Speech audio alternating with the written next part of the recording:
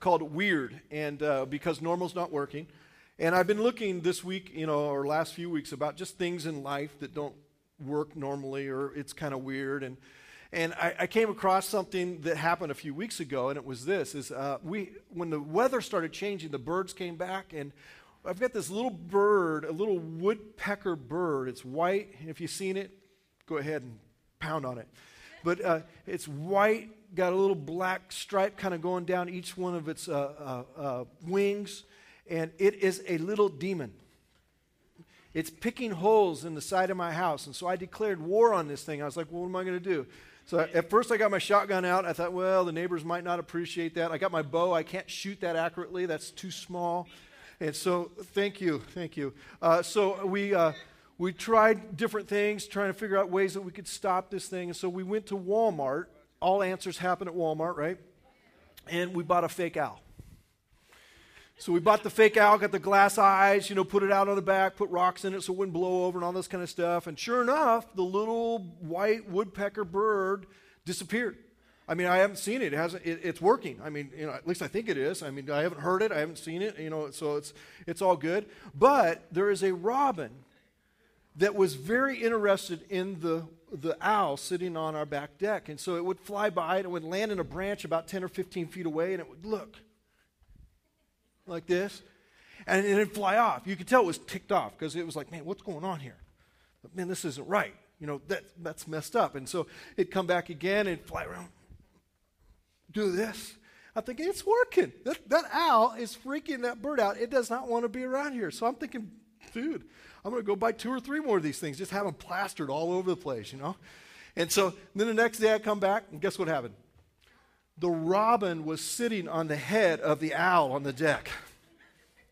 That's weird. Didn't work right, did it? So anyway, that's what's been happening in my world. Lots of excitement. Got owls with robins in my backyard. So last week we started this series off. It's called WEiRD, because normal isn't working. And here's kind of how it works. It goes like this. It's normal to be in debt. That's normal. I mean, we just kind of, to be in a financial backwards kind of situation all the time. That's normal. It's normal to see more marriages break up than succeed. That's normal. I mean, divorce is just a normal part of life. Right? You don't like it, you just check out. That's normal. We got things like it's normal to be lonely. It's normal to be miserable. It's normal to be unhappy. It's normal to be too busy. All these normal things. And we're all living this normal life. It's normal to not be satisfied, or to be in a place where you're just never content. Doesn't seem like it's happening the way you want it to happen. Life isn't playing itself out, and so that's normal. Well, you're just normal. And we're trying to challenge that maybe there's another thought or an idea. It's normal to struggle with our own weaknesses and our own brokenness. It's normal that we're part of that. And we just got to buy into this normal thing. It's normal to live in this vast lake, if you will, of mediocrity. Today the new normal is just being mediocre. You just kind of, just go through the motions, just do what you do. Don't do anything great, don't be anything special. Just, hey, you're all right. Just be mediocre. That's normal. And so all these normal ideas settle in, and we begin to understand or think that that's the way we do life. And Jesus comes, and he says, wait a minute, I want you to be a little weird. I don't want you to do the normal thing. Don't just go with the crowd. Don't just do what everybody else is doing. Don't just fly the same way as everybody else is flying. Don't be a part of that. Find out what it means to be weird. Some of us, we need to be a little weird today. Maybe just kind of look at the person next to you and say, you need to be a little weird, or maybe you already are weird. Don't worry about it. Okay, yeah, 3 of you said that. That's kind of awkward anyway. Yeah, you're weird. I'm weird. Everybody's weird. Yeah, okay. So it's normal to go through all these things. It's normal to be consumed with chasing a dream. We all chase this dream that somehow we're going to be rich, we're going to be successful, we're going to be somebody.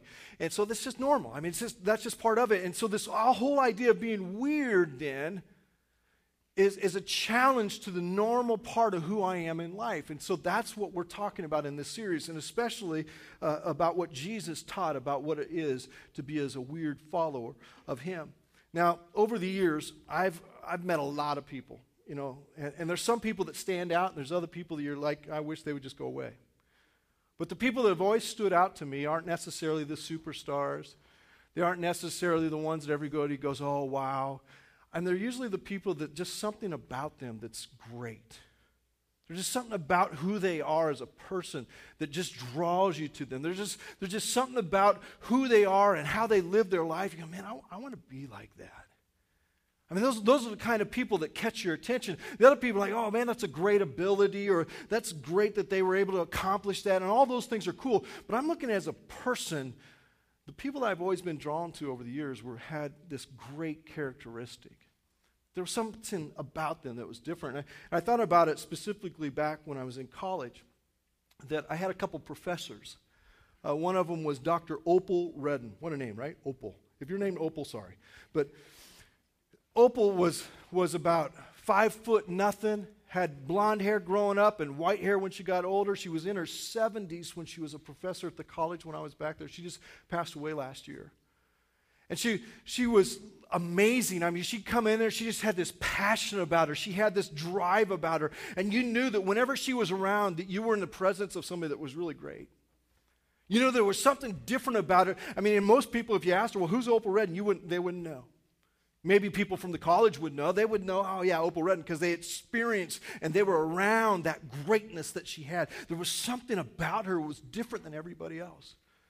And I can always remember, I said, man, the people that have influenced my life the most have been people like Opal Redden, because I looked at her life and realized there was something great about her, and it wasn't necessarily because she was this flamboyant, charismatic, jump higher than everybody else person. It's because there was something in her that made her great.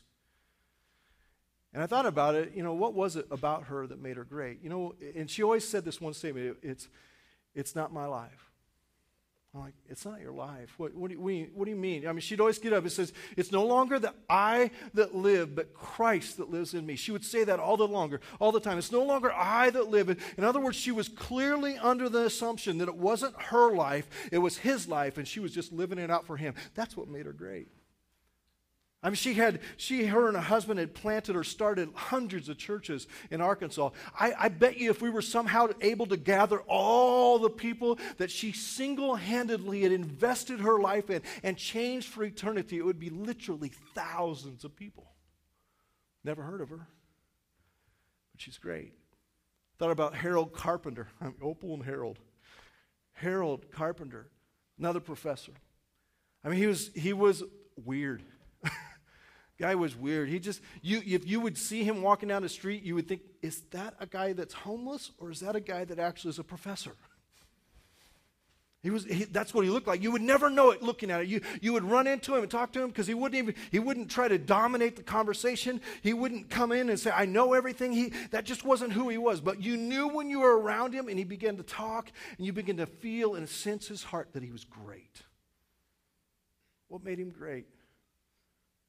What made him great? I mean, I'd go out to his farm and he'd have livestock cruising around. You'd go into his house and it wasn't anything fancy. I mean, half of it was undone and it was always kind of half in construction, half out of construction. It was like, what is this? But the guy was great. And there was something about him. And you know, just like with Opal, her statement is like, this isn't my life, it's his. It's no longer I that live, but Christ that lives in me. That was her one statement that, man, it pounded in me, it pounded in me, it pounded in me. And Harold's statement, here's Harold's. Harold's statement is, the love of Christ compels me. You know what it compelled him to do? To give up everything else. And really, literally, as you read in Scripture and you hear about people that have given up everything that somehow they might make a difference in somebody, that was that man. He was great. He was great. I was like, man, I want that. I want to get a hold of that weird idea. To most, they were weird, but to God and to those that really got it, he was great. She was great. Opal and Harold. Here's the deal. I think in the room today, there's several of you here that God wants you to experience greatness. That's the simple truth of today. God wants you to experience true greatness. But many times we miss it. We don't find true greatness because we don't understand greatness. We have something that's been defined for us that's normal, that isn't great at all, but yet that's what we buy into. It's part of our world, but it isn't necessarily the weird world that Jesus is talking about. And the truth is that God wants us to live differently and be a little weird. Figure out what true greatness is all about. So maybe today you're here and you're maybe 15. And you might be a next Harold. That as your life is spent, people look back and say, man, I don't know what it was about him, but he was great. You might be in a position right now where you've blown it up to this point. You've spent all your energy chasing after all kinds of other stuff, but yet for some reason God has you in this moment, in this place, and he's speaking to you right now about being great. God's doing that. So I think God wants to do that. He wants to call each and every one of us to a place of greatness. True greatness. That's weird because the world, again, it has this normal idea of what greatness is all about. I mean, it's kind of different. It's kind of crazy. But we got to understand the difference. And so today I want to look at a scripture in Matthew where Jesus is literally teaching specifically on greatness. He's talking about something weird where even the disciples didn't really get it. I mean, we're talking guys that had traveled and walked around with Jesus, seeing him do miracles and do all kinds of amazing things, and they still didn't get it. And Jesus was speaking to them in this story that we're about to read, or this teaching, if you will. Because it's in Matthew 20, and here's kind of some background before we open up the verse, but it says this, that James and John, who were Jesus' cousins, they came to Jesus with their mother. They brought their mother. I don't know what that was all about, but anyway. They brought their mother, James and John, and they came to Jesus and said, hey, we would like to be, when you get to be the king, we would like to be second and third in charge. We would like high places of position. We'd like to have a place of greatness with you. I mean, come on, we're cousins. We're family. I mean, you got to give us a special place, right? You got to put us in and Jesus looks at him and goes, you don't get it. Matter of fact, you don't understand what I'm talking about. If you want to be a part of me, he kind of gets on him. He says, you got to be willing to die the same death that I'm going to die. You got to be willing to be a part of who I am. You got to be willing to go the distance. And they're like, well, yeah, we got it. And so he starts having a conversation with them about this greatness that they didn't understand. Because they had a normal definition, they needed a weird definition. And so Jesus started talking to them, and it was funny about the story, and you can go back and read it, is that the other disciples, there was 12 of them, 2 of them, James and John, come up and said, hey, we'd like to be great in your kingdom when it comes. Can you make that happen? You know, we're cousins. And the rest of them heard about it and said, who do you think you are? So you kind of got this thing that they're all puffed up and getting all up in everybody's face. Well, you think you're better than me? You think you're better than me? Hey. And they're arguing about who's great. But they're arguing about greatness based on what the world around them was defining as greatness. In other words, it wasn't even the right argument.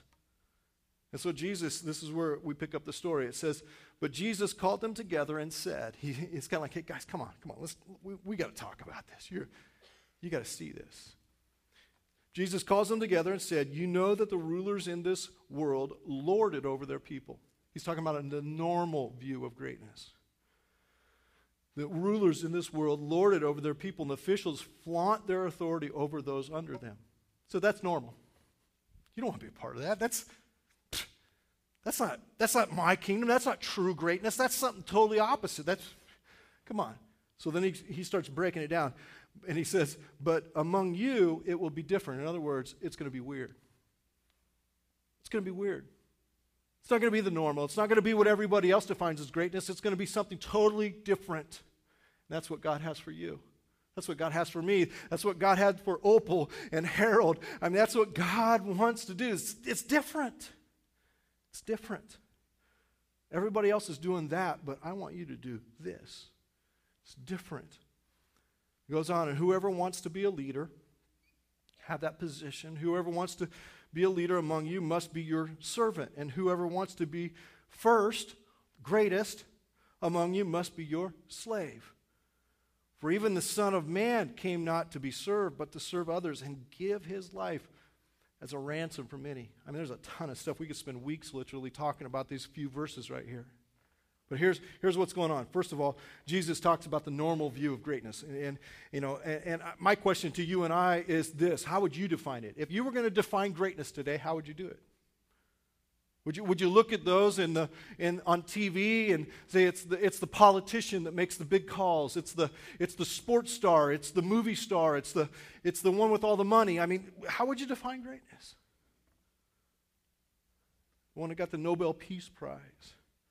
I mean, how would you define greatness? And Jesus begins to unpack it for them a little bit. And normally, here's what happens. This is the normal view, is that we view those who have power as great. And that's what Jesus was talking about. Those that lord it over other people, or they have authority.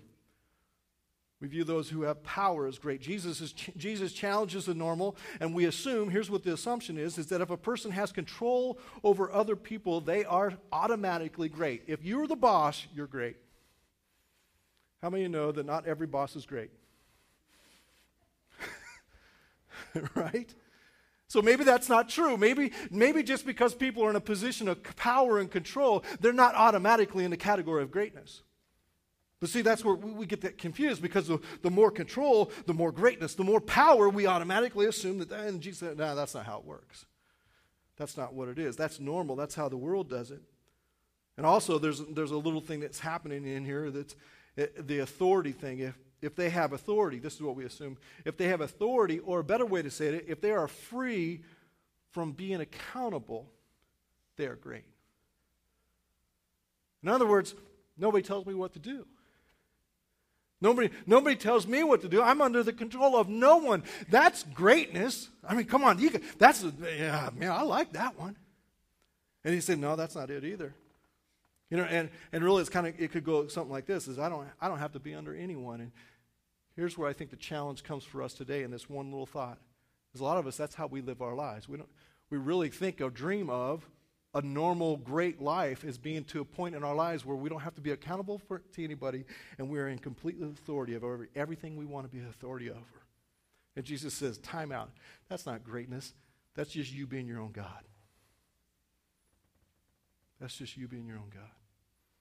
So then another one here, and just throw these out real quick. We look at achievements as great. And the word flaunt, it's like, oh yeah, look what I can do. Oh yeah, look what I can do. Oh yeah, look what I have. Oh yeah, look how many titles oh yeah. You got this flaunting thing of authority that we look at achievements as great. And Jesus says that's not it either. So it's not with power, it's not achievements. Or here's another one. We view those who look great to be great. I mean, if you got the look, you're great, right? You got the look. I mean, you got the right clothes on, you're driving the right car, you got the right house in the right neighborhood. You just got the look. That's great. Let me say something about this one. Here's what I'm learning about people, and this is just an observation. Most of the people that struggle with the look are the most miserable inside. Because they're trying to be great in a way they can never be great. It's a constant never there.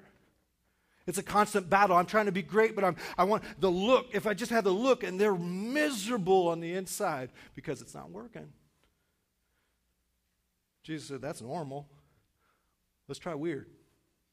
Let's try weird. Let's see if we can work this out. So it's those who have power we think are great, those who have achievements, those who look great to be great, and appearances can be deceptive. So what's the weird view of true greatness? What's the weird view of true greatness? And Jesus gives that, and he said, it'll be different. Here's what he said. It'll be different. It'll be weird. It's not going to be like what everybody else is doing, because what everybody else is doing is normal, but you're going to be weird. That's what it's going to be. And so he kind of unpacks this a little bit. So Jesus gives them this idea, and here's how it goes, simply like this. First one is true greatness focuses on an inward desire. And I kind of feel like after I put the notes in there like that we need to put the word holy beside it. True greatness focuses on an inward, holy desire. And here's kind of how it works. God gives you and I, each individual, an ambition. Every person in this room has desire. Every person in this room has ambition. Every person in this room has wants. And he said in the text, whoever wants, you long, you desire for this. The trick of this whole thing, he says, your ambitions need to be trained. Your ambitions need to be directed. Your ambitions need to be pointed in the right direction. Because if you just go on your ambitions alone with no direction, you're not going to find greatness. You're not going to be in that place that you need to be, or you want to be, or you hope to be. I mean, it just isn't going to work out the way you planned it. Doggone it. True greatness focuses on an inward, holy desire. It's not a position, an office, or place of leadership, or a level of power, or control, influence, fame, ability, or look. It's none of those things. It's answering the question, what do I want? What do I want? What do I desire? That's where it starts. Greatness starts with a desire. Greatness starts with something inside me that says, this is what I want to be. He said, okay, let's make sure it's pointed in the right direction. It's okay, you got desire. I put that desire in you. That ambition, it's in your, I put it there. Let's make sure it's pointed the right direction. You know, in the normal direction is usually selfish, but Jesus said, hey, let's point it in the right direction, which is selfless. Point the heart in the right direction. Look at Philippians 2, verse 3. It says, don't be selfish. Here's a right direction. Don't be selfish. Don't try to impress others. By the way, others won't define your greatness. Only God will in the end. Just a heads up. I'm not going to be there. I'm not going to go, well, they're great. And God's going, well, you're not really the guy making the call. You know? I mean, so don't be selfish. Don't try to impress others. Be humble. It's the idea of humbling or bowing. Thinking of others as better than yourselves. In other words, don't make it all about you. Don't look out only for your own interest, but take an interest in others too. I mean, don't get so self-absorbed nobody wants to be around you. Don't get so caught up in who you are that nobody wants to be around you. That's what he's talking about. Get your desires pointing the right way. Get your desires. So here's the point. If it's not so much what we do. This isn't in your notes, but maybe it's worth writing down. It's not so much what we do for God as what we are in heart and spirit before God. Let me say that again. It's not as much what we do for God as what we are in our hearts and our spirits before God. It's inside the heart. See, greatness starts there. Greatness starts there. So who are we? I mean, if that's what it is who are we? Here's a real quick synopsis of who we are. We are broken. Broken. Yeah, that's me. We are bought at a crazy price. Yeah, that's me. Jesus paid a price I could never pay. Yeah, okay, I got that. We are created for a relationship with God. Yeah, that's me. That's you. We rebelled and rejected God and didn't want the relationship because we wanted to try our own thing. That's me. And yet he pursued me and pursued me and pursued me and pursued me. Yep, that's me. That's who we are. That's who we are, and that's what God's doing. And so right now, because of all that, I become this servant or this slave of love and grace I was never before. The love of Christ compels me to do what I do. It's no longer I that live, but Christ that lives in me. It's no longer my life. It's not me. It's him. So all of a sudden this starts coming alive. So the normal is to focus on the outward, and Jesus is saying it's not measured by how many people serve me or you, but it's by the condition of my heart. So I need to stop defining greatness by the external and start defining greatness by the internal condition of my ambition. Does that make sense? Give me one nod and I'll keep going. Otherwise, I'm going to do it again. All right. So here's the next one, real quickly. True greatness is founded on God's pattern. Here's what it says in the text. It says, even the Son of Man did it this way. Even Jesus did it the way we're talking about doing right now. So you think if it's good enough for Jesus, it might be good enough for me. If it's the way he did it, maybe it's a good pattern or a good example for me to do it. Maybe that's the way the greatness, because truly Jesus was great, and he's saying, hey, follow me. Come after me. So there's this pattern. Even the Son of Man, the way of greatness is found by living according to God's values. It's being great in things like humility or great in character, great in wisdom, great in self-control and patience and love. It's making this understanding that the greatest thing that I can do with my life is to pattern my life after the one that created me. That's where greatness comes from. Even the Son of Man did it.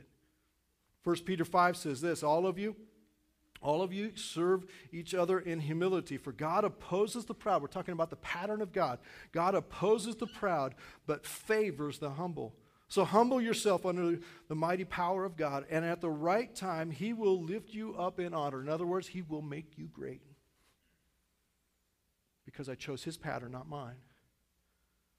I chose to do it His way, not my way. I chose to go a different route. Though everybody else, this is normal. I'm going weird. I'm going after something nobody else does. So, trust in His pattern. So the normal is usually to be puffed up and proud and trying to make a name for myself. And so really what we need to do is stop trying to make our name for ourselves and begin to try to make a name for God. That's what I want to do. Next one is this. True greatness is being committed to God. Committed. Words like servant and slave. How many of you got up this morning and said, man, I want to be a slave? That's not part of our normal thing, is it? It isn't something I just kind of, yeah, man, servant, slave, I can't wait, man, I'm looking forward to this, servant, slave, woo! But Jesus said, you want greatness? That's what you need to get up and say. That's what you need to be a part of. It's a decision to completely surrender my life to God. Here's how it kind of unpacks. It's this idea of exclusive availability. That's what it means to be a servant or a slave. I'm exclusively yours, nobody else. I'm exclusively at your call, your beckon, whatever you want to do, that's what I want to do because I'm exclusively available to you. And see, the normal is that we're committed only to ourselves. And the normal is that when it gets hard or it gets crazy and it's kind of challenged that exclusivity, we run away. And see, if we only trust Him when it's easy, fair weather followers never experience true greatness. Never get there. Like to, but never get there. And so true greatness is being fully committed to God. Galatians 2, and here's that verse from Opal Redden. My old self has been crucified with Christ. It's dead. The old Troy no longer lives. It's a new Troy. The old way that I used to do life, the normal way that everybody else does it, I don't do that anymore because, and he goes on, it is no longer I who live, but Christ who lives in me. I'm a servant and a slave to God. So I live in this earthly body by trusting in the Son of God who loved me and gave Himself for me. That's the motivation. And so the answer here is the normal is to be committed to our own comforts and our own conveniences. But God is saying, you want to be great? Start living and being exclusively available for me. Last one and we close. True greatness flows from a selfless sacrifice. I wrestled with what word to put in here because I didn't know what word fit the best. Jesus said this. He said, the Son of Man, even the Son of Man did this, and He came. I want to read it exactly so I don't mess it up here. It says, for even the Son of Man came not to be served, but to serve others and to give His life as a ransom for many. So here's the deal. Greatness comes from sacrifice. I don't know if I like that. Man, doggone it. Is there can you do a different message? I don't know. This is the weird thing that God has. And so sacrifice, because I am a servant and a slave. Another word for this is consecration.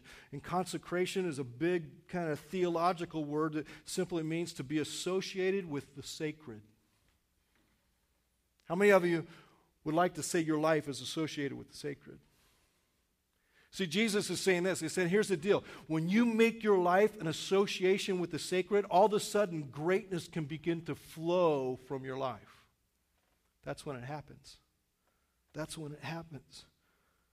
And so when you say, I want to be associated with the sacred, you understand that my life has a grand purpose and that greatness flows from a life that's been given away to be used for God's holy purposes. Sacred.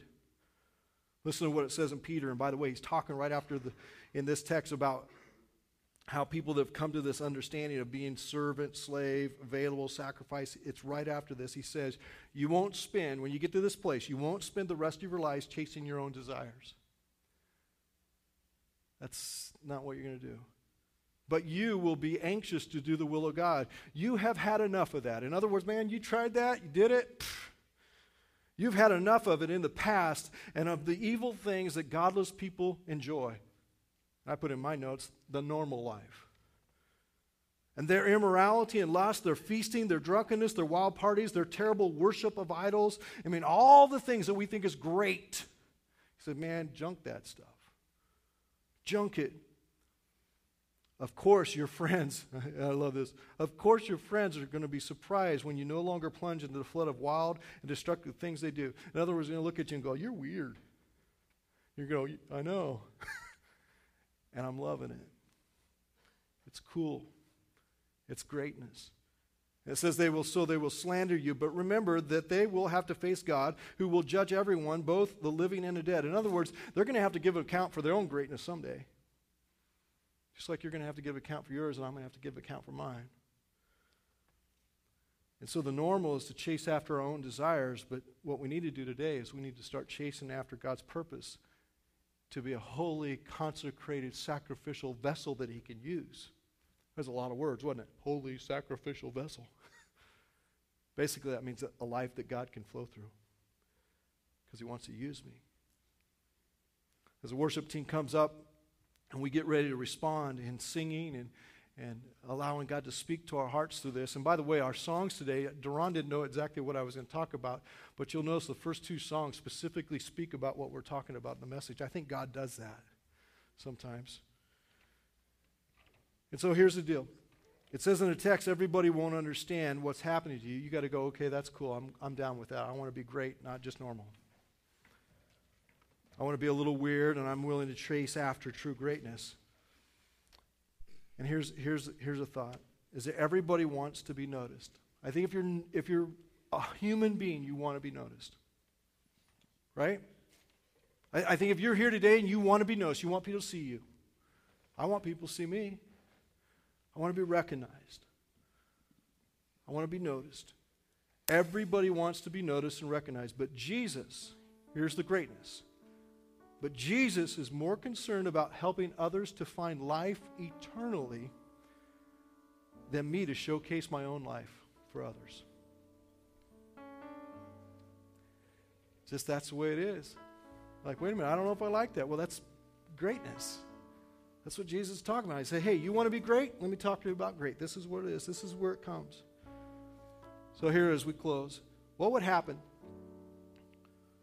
What would happen if we made individually and as a group it our goal to chase after true greatness? What would happen in your life? What would happen if all of a sudden you started patterning your life after Jesus' example instead of your own whatever?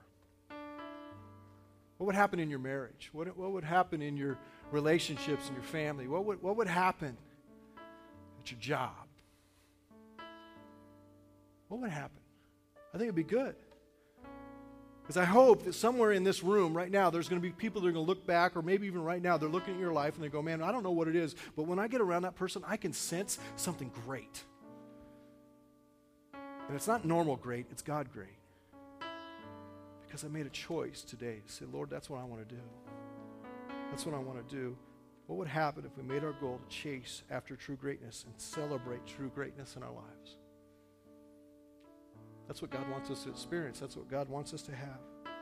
So if you're sitting here today and you're going, man, I don't know what you're talking about. I hear you talking, you can't come in. I hear the words, it doesn't make any sense to me. I don't get it. I don't get it. And here's one of the reasons why people don't get it, is because the message of Jesus dying on a cross for you has not come alive yet in your heart. In other words, all that's in you right now is if we could somehow unpack it and undo it, the only thing that we can see is a spirit that's dead because of sin. I'm like, well, that's a mess. Yeah, it's a mess. It's broken. And so what happens is this, is that God, in his love, steps into humanity, and he died on a cross for you and for me. He paid my price. He ransomed me from death. And see, when I understand that, all of a sudden it clicks in my head, wait a minute, there's a love story going on, and I'm the point or the target of the affection. When that happens, all of a sudden it's, whoa, whoa, whoa, whoa, whoa. I might get an idea what greatness is all about. Changes everything. Ever heard that phrase? This changes everything? What I just said changes everything. So heads bowed, eyes closed. You're saying today, Pastor, I've never accepted that amazing offer of love of Jesus on the cross for my sin. I've never taken it personally into my heart. I've always just kind of looked at it from afar. It's always been a good church thing, but I realize right now I need Jesus to forgive me and make me new. Can't do it myself. I'm broken, and I need Jesus to restore life in my spirit. If that's you, would you just wave your hand at me? Yeah. Yeah. I'm broken and I need Jesus to restore life in my spirit. Yeah. Lord, I pray for every hand that's raised, that every person that reached out to you in this moment. It's faith, God. It's trust. It's nothing we can do. So, Lord, we just have to accept it. Say, Lord, come. Give me life. Lord, may the work of the cross make me alive right now. Not because, Lord, of something I did, but because of something you did in love for me. And so, Lord, open my heart, open my life to you right now. I want to find greatness and I want to understand what's going on here, but I know the only way I can do it is when I allow you to have complete control of who I am, to be my Lord, my Savior. In Jesus' name, let it be so. Amen.